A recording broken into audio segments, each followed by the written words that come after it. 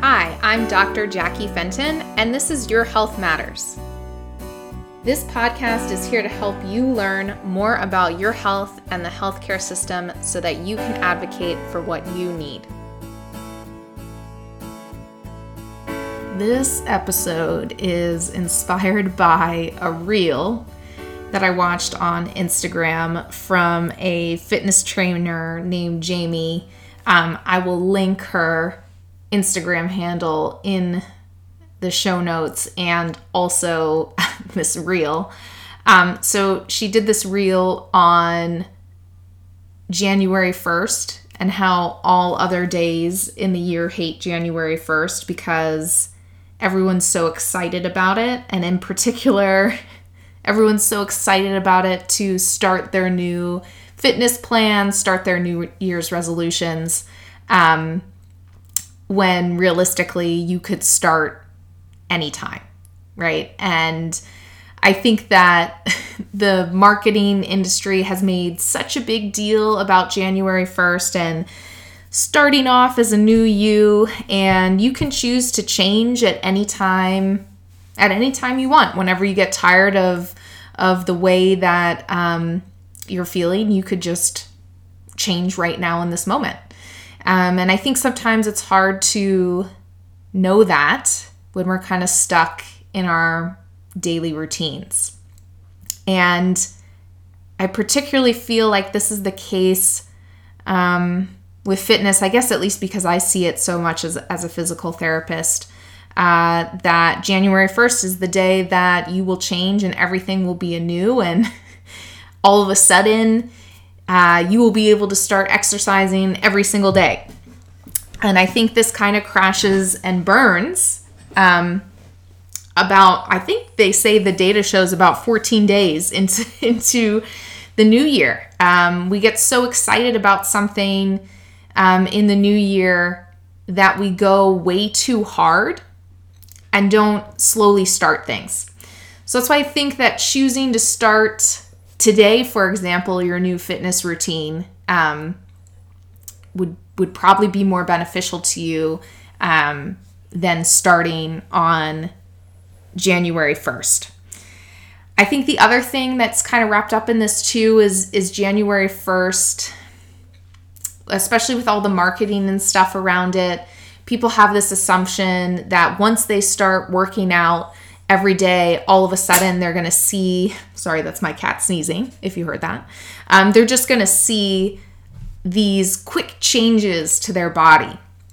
And really, fitness is a slow, arduous journey. We don't see changes immediately. In the PT world, I tell people that they'll see strength changes in sometimes 4 to 6 weeks. And just by having strength changes doesn't mean that your body all of a sudden changes.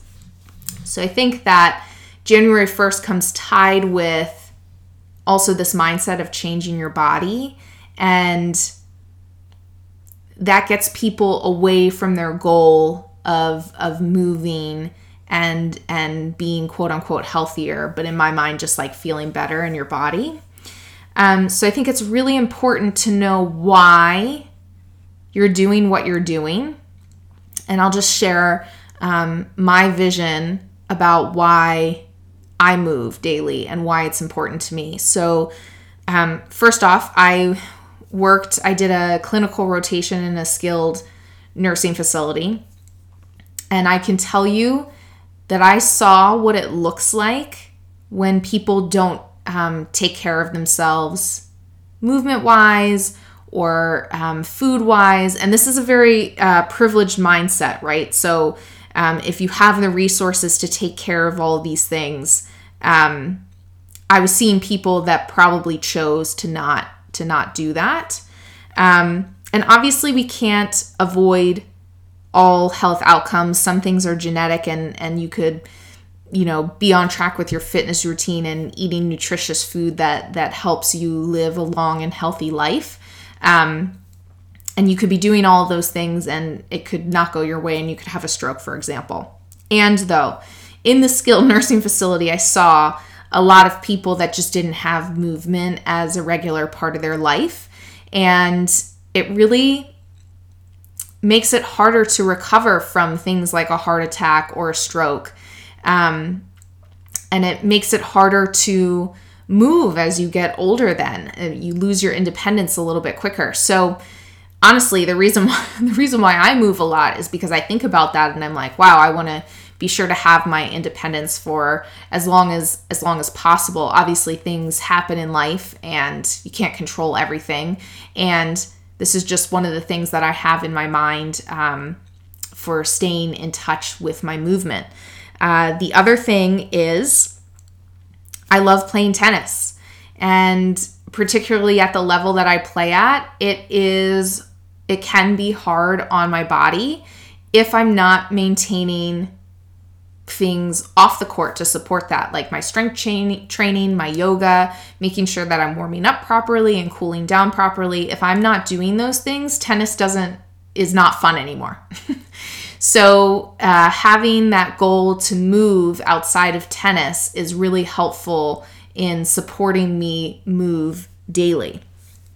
And then the last thing is my kiddo, James, right? So I want to be able to move with him as he gets older.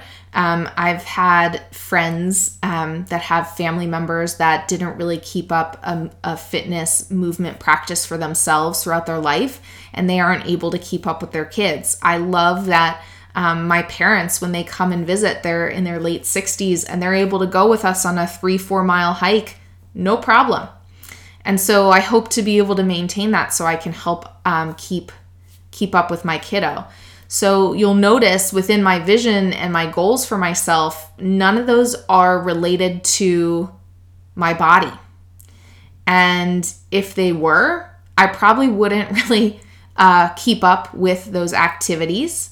I'll be honest and say it has been in the past, particularly after having James. My mind was definitely going through a weird place, especially because there's so much information that's out there about getting your body back after a baby, and trying to turn those messages off was really difficult. And so I can say that at the beginning of my postpartum journey with James, when I was ready to really start moving again, I was really not that consistent. And it wasn't necessarily because I had a baby, right? And I had to care for the baby. It was because I was attaching my goals to what my body looked like. And that really didn't motivate me to keep moving. After getting back into tennis again, which took a couple more months being postpartum, then I was like, oh, wow, I have this goal that I actually want to work towards. And I started getting more consistent about moving again. So trying to detach yourself from a specific body outcome can be really helpful in staying consistent towards your fitness goals. And that's realistically why you can start any day. It doesn't have to be January 1st as the day that you start your fitness journey. It could be today. What's today? Today for me is November 1st. When this podcast will be released, it'll be November 4th. You could start today on November 4th and get yourself moving. It doesn't have to be on January 1st. And the other thing that I will say about this is that if you're starting to get back into a movement routine and it's been a while, don't go 3,000%, right? I think I've said this a lot and I'll say it again. Don't go 3,000%. Take small steps to get towards your goals, right? So if you want to get into a yoga practice, for example, maybe you don't do the entire hour practice. You start with 10 to 20 minutes, something that you can tolerate and feels achievable. When we go all in like that, and we're really, really sore the next day, we're not really motivated to keep moving. So starting small really helps you to build up to something bigger if that's what you want.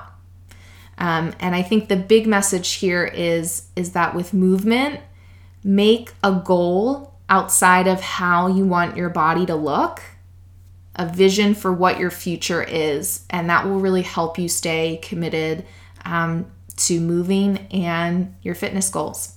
So again, you don't have to start January 1st. You can start moving today. Thank you so much for listening to another episode of Your Health Matters. If you enjoyed this episode, please leave a review. And to learn more from me, follow me on Instagram at Dr. Jackie Fenton. I look forward to chatting with you next week.